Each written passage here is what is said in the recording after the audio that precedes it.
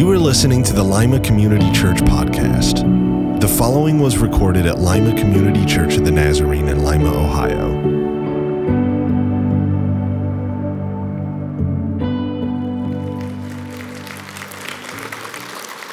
You know, I noticed something. I was taking pictures too, but I noticed all of you who were taking pictures, you weren't taking pictures of the whole choir. Right? If you got a kid in there, who are you taking pictures of? Who are you videoing? If your kid was over there, you didn't touch this group over here, right? And here's the reason. Because it's personal. You've got an investment there. And the same is true when we struggle. We might hear somebody else's struggle, but when we are struggling, it's personal. And it becomes consuming. Maybe you're in a time right now when you've taken some medical tests and you're waiting 8 days to get the results. I hate that. Maybe you're trying to reconcile a relationship and you don't know if it's going to work. Maybe you're going through a difficult time financially and you don't quite see how it's going to play out. Maybe this is one of those times for you. And whatever the occasion, it might give you a little insight into today's lesson. Let's look at it. It's 7 verses from Matthew's first chapter, verse 18. This is how the birth of Jesus, the Messiah, came about. His mother Mary was pledged to be married to Joseph, but before they came together, she was found to be pregnant through the Holy Spirit. Because Joseph, her husband, was faithful to the law and yet did not want to expose her to public disgrace, he had in mind to divorce her quietly.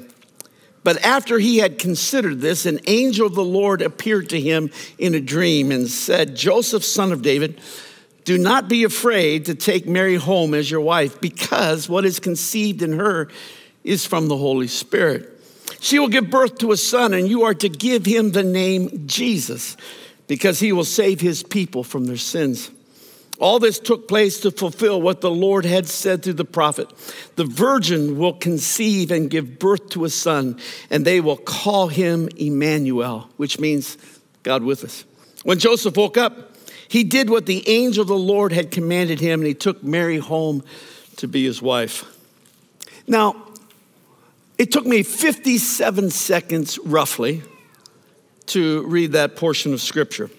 But in reality, that's just a scriptural summary that probably took 3 days to play out, making the reading of that Scripture 4,000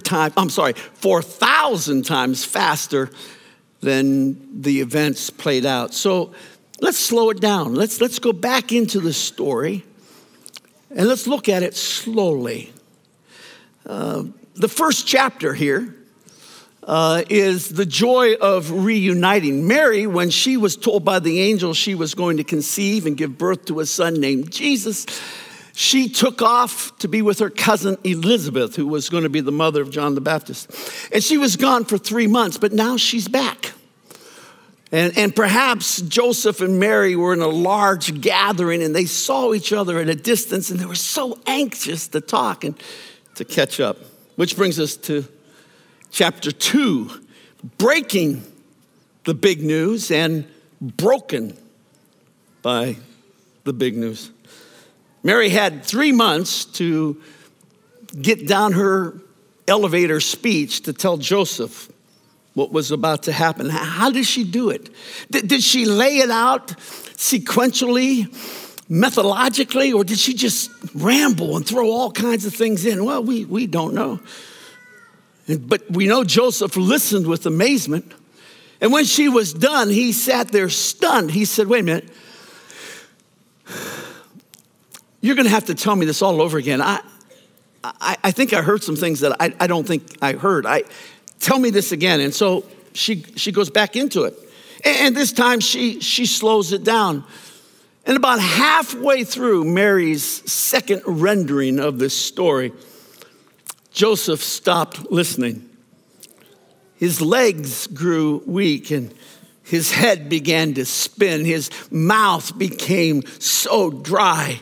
And he looked for a place to sit, fearing that he was about to fall over. Can you feel how he felt in that moment? Maybe not right now, but I bet you felt something like it. Maybe your spouse came to you and said, I'm out of here, I'm leaving. Maybe a child of yours, when you were on vacation, took many things that belonged to you and sold them to support a drug habit. Maybe a business partner took you to the cleaners. You might know how that felt. Mary now is finished with her second rendition, and she waits for Joseph's response. His mind is reeling. His heart is racing. He's looking at his feet. He's struggling to find words. And finally, he just begins to ask questions. Mary, you're pregnant. Yes. Who's the father? I told you. Were you raped? Listen, we're talking about the Almighty here, she said. Mary, I'm speaking of fact. Were you raped? No, she said. And she begins to cry. Did somebody in your family violate you? No. Did somebody kidnap you on your way to Elizabeth and have their way with you? Again, she shakes her head because she can't speak now. She's crying. Mary, tell me what happened. I did tell you. Long pause. Mary, are you ill? She begins to weep uncontrollably. Joseph is stunned. And after another long pause, he whispers, I am twice wounded this night. First, by your faithlessness. Second, by this ridiculous story. And he leaves. Mary, leaning on a wall, slides down it, puts her head in her hands. She calls out his name, but he's already gone. Which brings us to chapter 3, the dark night of two souls. Mary didn't sleep well that night. Questions followed questions, and answers were nowhere to be found. God, what has happened to your plans, she asked. Where are you? Was this all my imagination? Would my imagination delay my period? Would my imagination make me sick every morning? Well, have I done something to displease you? What will happen to the baby? What will happen to me? And on the questions go in a sleepless night. A quarter mile away, Joseph had questions of his own. How could she do this? We've waited for this all of our lives. Who is the father? Has she lost her mind? Maybe she's lost her mind. What will happen to her now? And on the questions go. Bringing us to chapter 4. Noble plans from a broken heart. After a sleepless night, Joseph decides to take the high road. He will not accuse. He will not publicly condemn. He will divorce her privately, quietly. How does he tell her? We don't know. In person? We don't know. Did he send a best friend? Did he tell her father? We don't know. Which brings us to chapter 5. Rebirth of a dream in a dream. You know, emotional anguish is far more exhausting than physical labor. And once the decision has been made and he put it into play, Joseph now collapses into bed for another night of fitful sleep. And sometime during the night, an angel visits him and tells him the same story that Mary told him, almost word for word. Which brings us to chapter 6. A humble reconciliation. Joseph runs and he finds Mary and he tells her of the dream. He tells her of the angel. And he humbly asks, will you forgive me for doubting you? Yes, of course, she says. And straight away, that day, Joseph takes Mary home to be his wife. They were espoused to be married, which is very serious. You have to be divorced even though you're not living together, even though you haven't consummated the marriage. It's already agreed upon. But he hadn't taken her home. Now, he just takes her home and she becomes his wife. What a beautiful story. But there's some questions. There's some questions that would be good to talk about. First question. Couldn't have God made this a lot easier? Couldn't he have? I mean, think about it. The same angel that appeared to Mary and to Joseph, well, what if that same angel appeared to everybody in their village? And the angel said, okay, listen, everybody come in. Maybe there's 30 or 40 people.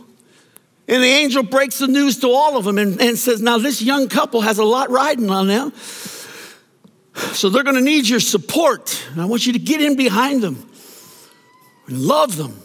She's carrying the Savior of the world. Couldn't he have done that?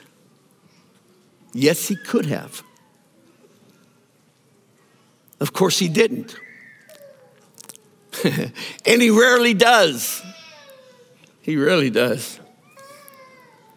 Why?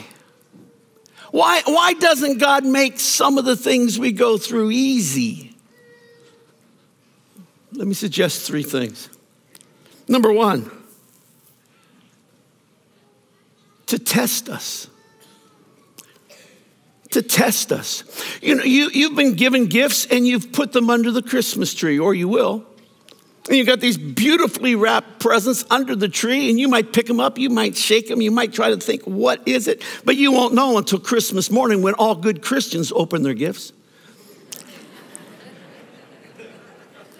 Some of you are backsliding and open them on Christmas Eve. Christmas morning. And you won't know what you got until Christmas morning.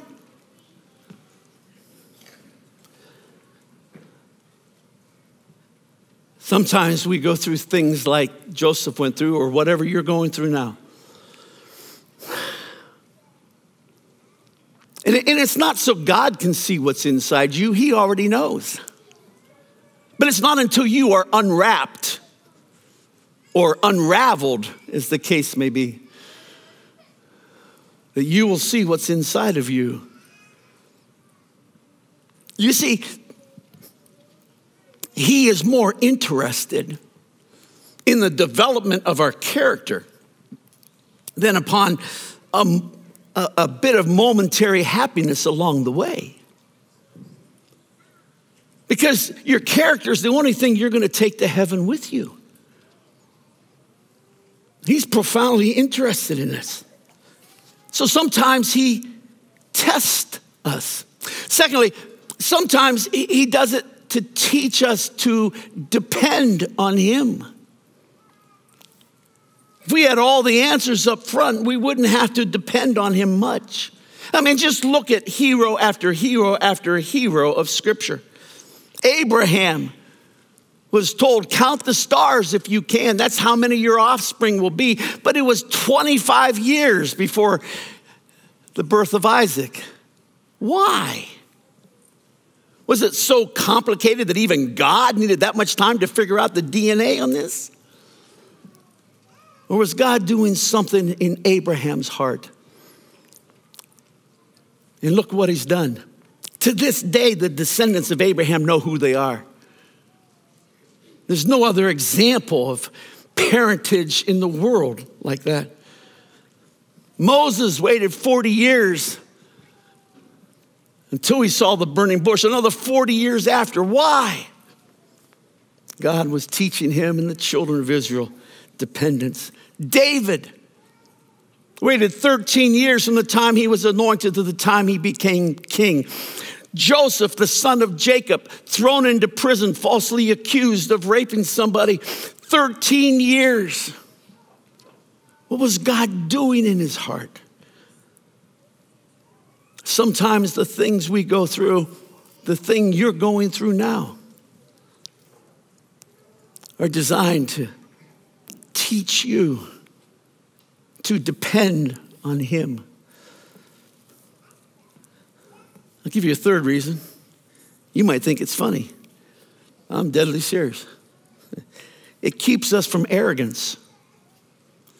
I have a theory. It says arrogance is the byproduct of breathing. Think about it. Arrogance comes naturally to us. And if we knew what God was going to do and what our role to play in it was long beforehand, we could just take it over ourselves. Know this. What God says in the light, God will honor in the night. God's timing is not your timing, is not my timing. But he does all things well, and his timing is perfect. So where are you today? Is this a time for you where you are enduring a dark night of the soul, where you don't know how it's going to play out? You sure wish you would. But God is strangely silent. Where are you today? Are you waiting in faithfulness to obey? Or sometimes I've just given up. Maybe you have too. Maybe whatever it is that's pressing you now is so hard to reconcile. God is a loving God and God loves me because of what you're going through. You might think, well, God is a loving God. Yes, but for one reason or another, he's written off me. Oh, let me tell you, nothing's furthest from the truth. God doesn't love any of us because there's something lovely in us. God loves us because he's decided to. He refuses to do anything other. Where are you today? I want to suggest to you that regardless of the trial you're in,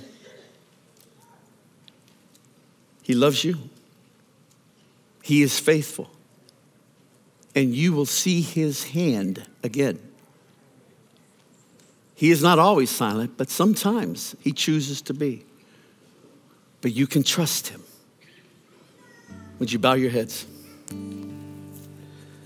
Father, some of my friends in this room are going through a difficult time. Some are numb with grief. Some are confused. Some are trying to hold their bodies together. And any number of other situations that confront us. And I pray now in the name and in the power of the infant Jesus who became our sacrificing King, that you would remind them today that they are not alone, that you love them, that your plan will not be thwarted.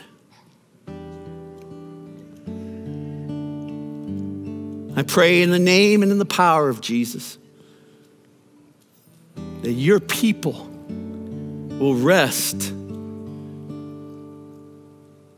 in the knowledge that you will provide, you will deliver, you will come through. Now we know, Father, that none of us are getting out of here alive. We know this. So beyond those prayers, we thank you that in your great love for us, you've made provision. And you've given us an eternal hope that defies all logic, that is more wonderful than we can imagine. And we thank you. Let me just give you a moment to pray. Would you please? What do you want to say to the Father?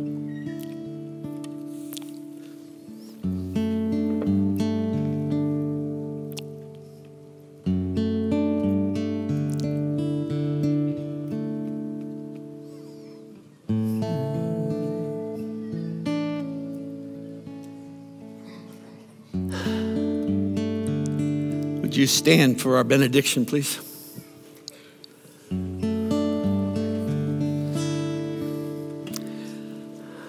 Eternal and loving God, we thank you that no plan of yours is ever thwarted. We thank you that you love without exception. We pray that your people will rest in you. We thank you this week. We remember fresh that you came here. You landed behind enemy lines, disguised as a baby. We thank you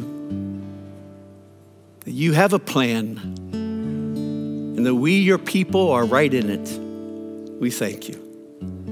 Bless my friends now as they leave. With this week, their hearts rejoice in the knowledge that you are for them and with them and not against them. I pray in the name of Jesus. Amen. God bless you. I love you. You're dismissed.